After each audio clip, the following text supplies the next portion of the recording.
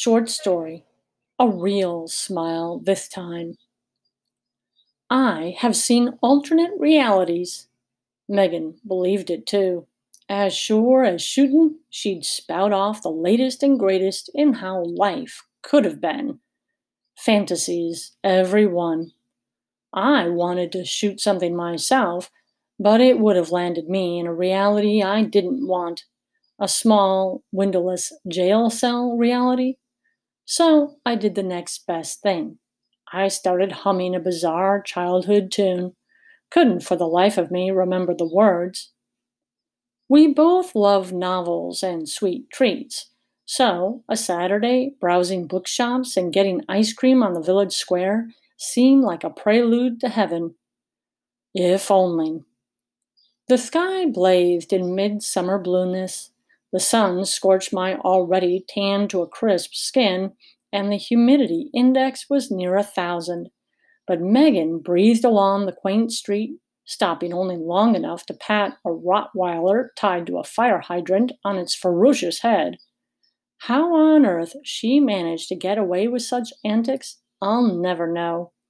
When I sidled past a canine, even with my best smile plastered on, the quadruped sized me up as lunch meat, and inevitably the damn thing lunged. I skirted past the beast, returned to my humming, and tried valiantly to steer Megan's brain away from fantasy towards something more profitable. So, how are the kids? Megan pulled the shop door open, her delicate muscles bulging attractively with the effort. Somehow, she managed to stay slim, yet develop an awesome physique. With me, it was a straightforward choice: stay thin and weak, or eat like a horse, pump iron, run marathons, and watch my body morph into a Hulk like structure, which caused my husband no end of unease. I slipped past her, fully aware that my plastered smile was still frozen in place. I mentally thwacked myself over the head. What was wrong with me? Jealous? Never. No. Megan rushed to the last open booth and waved her hand to the empty seat, offering me the honor of sitting with her. Her smile, so sweet and sincere, Anne of Green Gables could have taken a lesson or two. I mentally thwacked myself again, and then slid into place with the odd sound of hot, sticky legs skidding over hard plastic. I rubbed my forehead and wondered if an alternate reality might be a good idea at this point. She browsed the menu for a nanosecond, tossed it aside, clasped her hands on the table, and leaned in, staring deep into my eyes. The kids are great. I'm doing wonderful. Jim is the light of my life. But you, honey, how are you doing? What was this? I was the one who stuck to my daily duty, lived hardcore realism to the max, allowed myself only enough fiction to put me into a good night's sleep, and nailed my friend's feet to the ground every chance I got with apt advice, and she's asking how I'm doing, with a hint of concern in her eyes? Harumph! The fact that my parents, in a fit of complete idiocy and flower power egoism, named me after a viscous food substance produced by bees, fed my belief that life started out unfair and never got much better.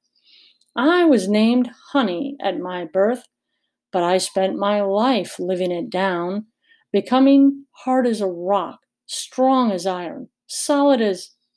You get the idea. The waitress sashayed over, took our orders, and clumped away. Apparently, one didn't need to look as good going as coming. I returned Megan's stare. I'm doing brilliantly. Exhausted, but such is life. Carl is good, usually. The kids all have jobs now. I hardly see them. I twiddled my thumbs. This wasn't sounding as wonderful as I intended, even to my ears. Megan reached out and stilled my busy fingers. You're not happy. It's as clear as rainwater. I played with that image. Rainwater? Like in a creek? Megan continued as if I wasn't straying from the field. You need help. Whoa, me? Help? Like a doctor? A therapy group? My voice had risen to a squeak. The waitress practically skipped over with our ice cream sundaes. Her eyes sparkled with the delight of a hound on a new scent. Gossip never failed to attract. With the cool hand of a surgeon, Megan accepted her dessert, inserted the spoon just so, and took a modest bite. I plunged my spoon to its depth and nearly cracked the glass dish. After an appreciative, that's so good, Megan resumed her dissection of my imperfect life. Actually, I was thinking that you might do well with a friendly counselor or a spiritual director. You know, they have people available through the diocese. The idea that I'd rather skydive into Mount Doom sizzled across my brain. I slurped my chocolate chip ice cream, savoring not a bite. It took every effort to swallow the gooey delight. Finally, out of sheer desperation, I sucked up a deep breath, dropped my spoon, squared my shoulders, and faced the boogeyman in the closet. Why? What's wrong with me?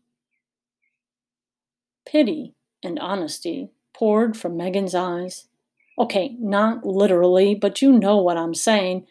Megan exhaled sorrow.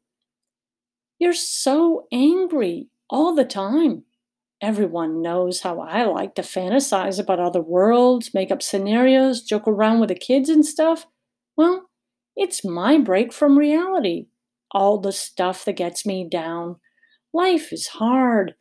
So much duty that's not fun every day. Even the news depresses me.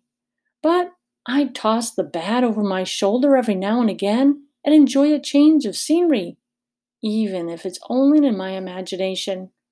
Maybe it's cheating, but it keeps me happy. I sat back and clasped my hands over my aching belly. Your point? You need to remember why you are a wife, a mother, a friend. You need to get away, take a break, and find your joy. Talk to someone who isn't a part of it all. You think I'm crazy or too weak to manage my life without running to hippie land like my parents. I shoved the empty dish across the table, only somewhat glad it didn't fall over the edge. Megan rested her spoon inside her dish and nudged it to the side. Listen, honey, I love you for not saying the cruel things that run through your mind. Your eye rolling grimaces and sarcastic tone speak more than your words. You are so fed up with life. I'm surprised you haven't. Tears flooded my eyes. Honesty pervaded my being. The boogeyman stomped up, grabbed me by the shirt front, and demanded that I listen. Your parents were messed up, but they weren't all wrong. They wanted to be happy. That part was right. They just didn't know how to balance their needs with others' needs. That doesn't mean you have to be the sacrificial goat here. Despite the ice cream, my insides boiled with fury. There was so much I wanted to say, but my mind blanked, which in the end was a very good thing. Once said, it's impossible to put words back in the unsaid bottle. All I remember was sliding out of the seat, turning without a word, and walking out the door. I didn't even offer to pay the tip. It was months before Megan and I met up again. At the grocery store, both our carts full to bursting.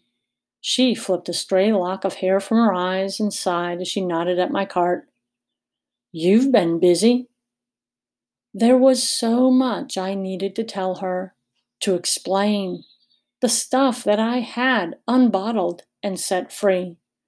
But it was late afternoon, and I knew her husband and kids were waiting, as were mine. I just patted her shoulder and smiled. A real smile this time. I was so glad to see her. We should get some ice cream this weekend. Megan met my gaze, her face a frozen mask. It's the middle of January? Yeah, that's when it tastes the best. A grin hovered on Megan's lips. In an alternate universe, maybe. Yep. Wanna join me?